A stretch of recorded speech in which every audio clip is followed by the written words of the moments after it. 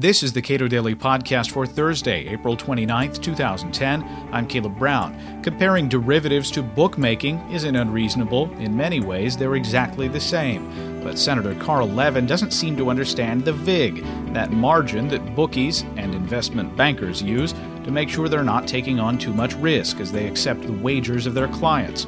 Mark Calabria, Director of Financial Regulation Studies at the Cato Institute, explains. A lot of the comparisons that lawmakers were making when they were questioning Goldman Sachs CEOs was between casinos and investment banking activities. I can understand that to one extent, which is sportsbook is very, very similar to investment banking. Table games are not. Table games are, the odds are all known. You're not creating information by engaging in table games in quite the same way that you are creating information or knowledge when it comes to creating a point spread or coming up with an interest rate to account for risk with an investment. And that's 100% the case. I mean, while at the time when you might be playing poker and you figure you can't beat the house, you might think it's quite a complicated game. The reality is that the odds are pretty well known, and at least in say game theory,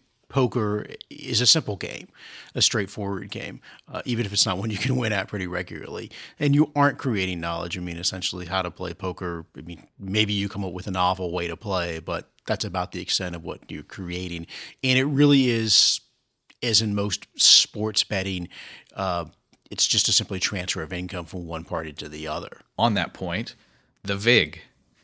In sportsbook, there's the VIG. That's the bookie. He wants to put himself squarely in the middle, exactly in the middle of both sides of the wagers. He wants to put himself in the middle and, if possible, collect some money on both sides of that wager. Exactly. And this is very parallel to what you see in financial markets in terms of what's called the bid-ask spread. I mean, for instance, the way essentially that an investment bank makes money, or a broker-dealer rather, or any sort of market maker is, I buy at this price and I sell at this price and I make money off of the difference. And I'm the market maker. I'm essentially setting those prices.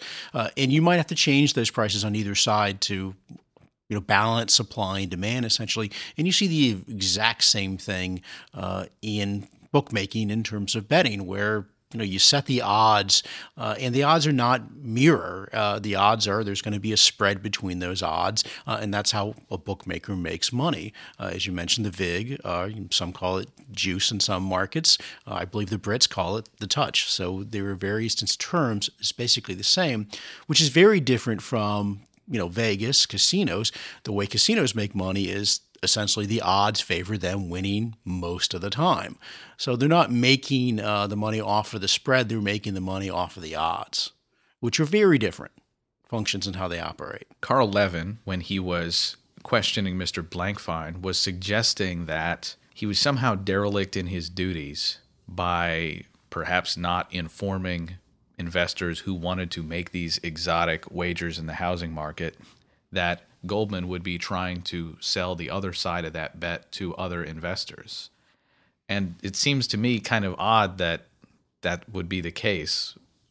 Somebody who wants to make a bet like that, they don't care how you cover your risk. They just want you to be able to pay if they win. Well, and maybe a better parallel would be what Levin is trying to argue is that essentially, let's say that the Miami Dolphins are in the Super Bowl and the quarterback of the Miami Dolphins is secretly placing bets on the game.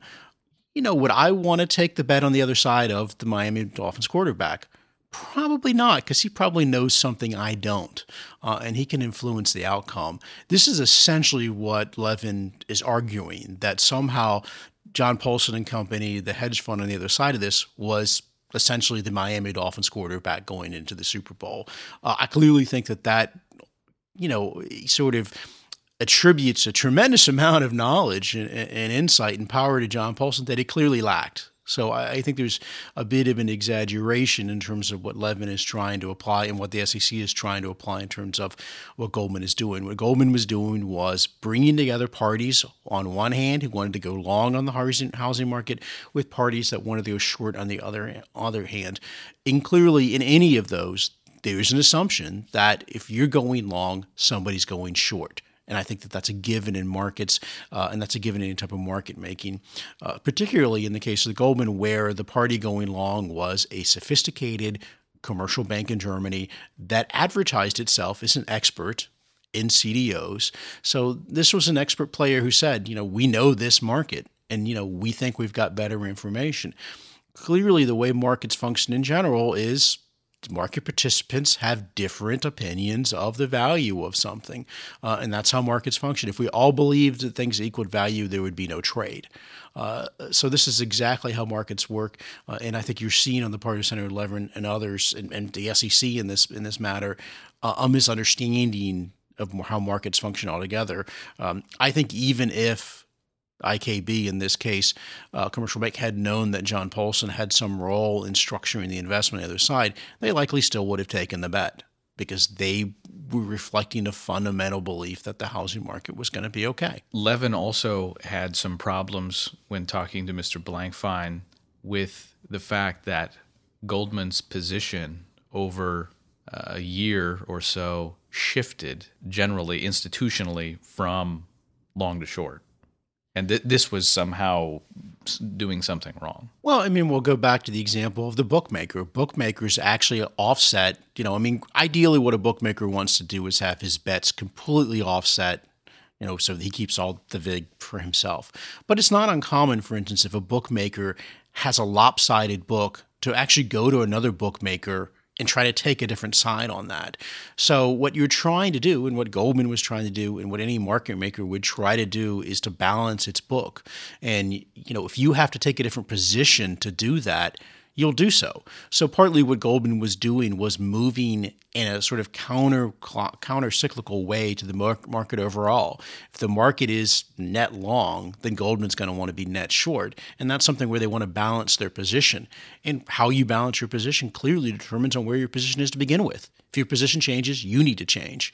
So I don't think that the fact that Goldman shifted its net positions was an indication of somehow, it was, malignant or nefarious motives. It certainly was. They were just trying to hedge their own risk. And if you're a bookmaker, you don't necessarily need to know a heck of a lot about the fundamentals of how this game is actually going to play out in order to make those moves from one side of the bet to the other. You just need to make sure that the action is fairly evenly distributed. The Austrian economists like to call this the tantement process, where it's basically a back and forth, learning process of where the odds are, and you put an odd out there, like you put a price, and you respond. And if it ends up being lopsided, just like bookies, and this is the same on Wall Street, where you would change the bid-ask price spread to make the markets adjust and try to bring them into adjustment. And clearly, in some cases, the markets are just so lopsided that or your book might be so lopsided compared to the market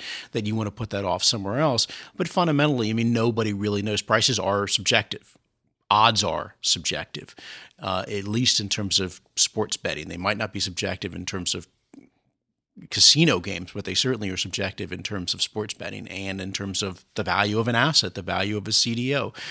And so what you're seeing here is an attempt to try to find those odds and try to move through that process. And Goldman does the same thing. Goldman does not have some inherent objective valuation of this asset is worth this. This asset is only worth what people are going to pay for it. And so you do see some movement back and forth to try to find that. Blankfein and Levin arguing back and forth at the table was, I think, very instructive. Levin actually, and I guess this is a broader thing that lawmakers have engaged in over the past year trying to figure out this financial crisis, and that is showing less concern for the bubble itself and more concern over the speculation surrounding the bubble about whether or not it's a bubble. I think this is one of the real, maybe frightening aspects of going after Goldman and Paulson. And some of this is there's an inherent sort of, if you shorted the market, you're somehow, anti-American. You're against progress. You're against success. What we needed actually was more people to short the market, and it would have taken some air out of it. There is a fundamental error, I think, in most policymakers in Washington, which they somehow believe that the bursting of the bubble was the problem rather than the bubble itself. And I think that really reflects some very dangerous thinking. To the extent that you try to take shorts out of the market, you're going to have actually larger bubbles, more often bubbles rather than less. Mark Calabria is Director of Financial Regulation Studies at the Cato Institute. You can read more of his work at cato.org.